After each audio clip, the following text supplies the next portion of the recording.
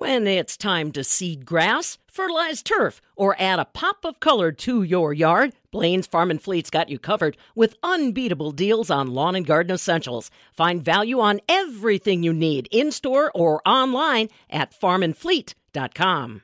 The market for Wisconsin ginseng has struggled over the past few years. This is according to the head of the Ginseng Marketing Board. I'm Stephanie Hoff for the Midwest Farm Report.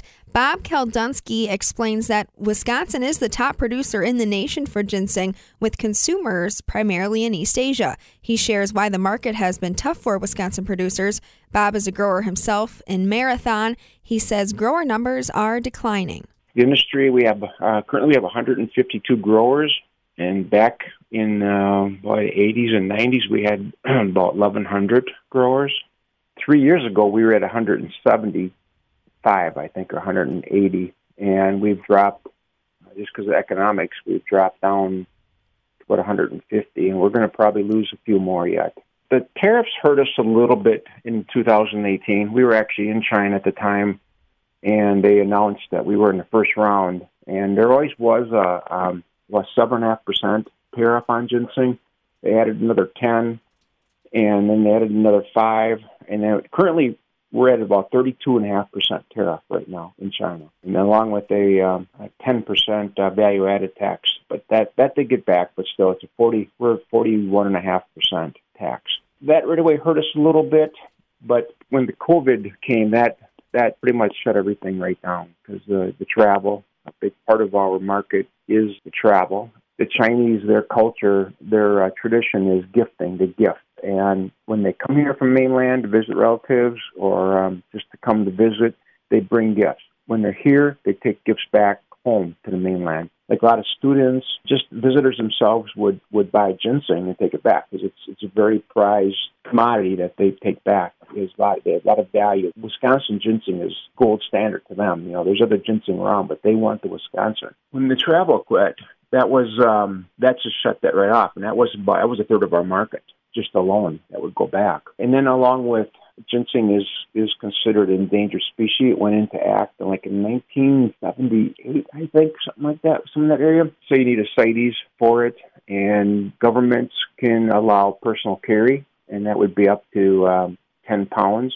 And China did until just turn of the century, and then they petitioned the Secretariat and said no, they were not going to allow personal carry. But they looked the other way, and they didn't really bother the people when they carried some back in. But 2018 started, or actually about 17, it started where they started to confiscate some of that at checkpoints in the airports and security when they would come through. So they would be purchasing anywhere, easily $500 to $1,000 worth of ginseng to take it back. And then if they confiscated some of that, well, that was a huge loss for them. So that started to hurt us too, along with the tariff and then the COVID, well, then everything shut down. Really in a bad situation here, the industry is. You continue to grow. Mm-hmm. You still find value in the commodity? Yeah, it's kind of difficult. Yes, but we will only have another year planting, then we'll be retiring after that. But because you do plant, and it's what's about a 4-year process. So you plant the seed this year, it doesn't come up to next year, and then you harvest either a 3-year-old crop or a 4-year-old crop, and so that takes you out a ways. When you quit, you're kind of done. You're out. So you plant and hope that in 4 years or 3 years things change. There's a cycle in the business or in the world.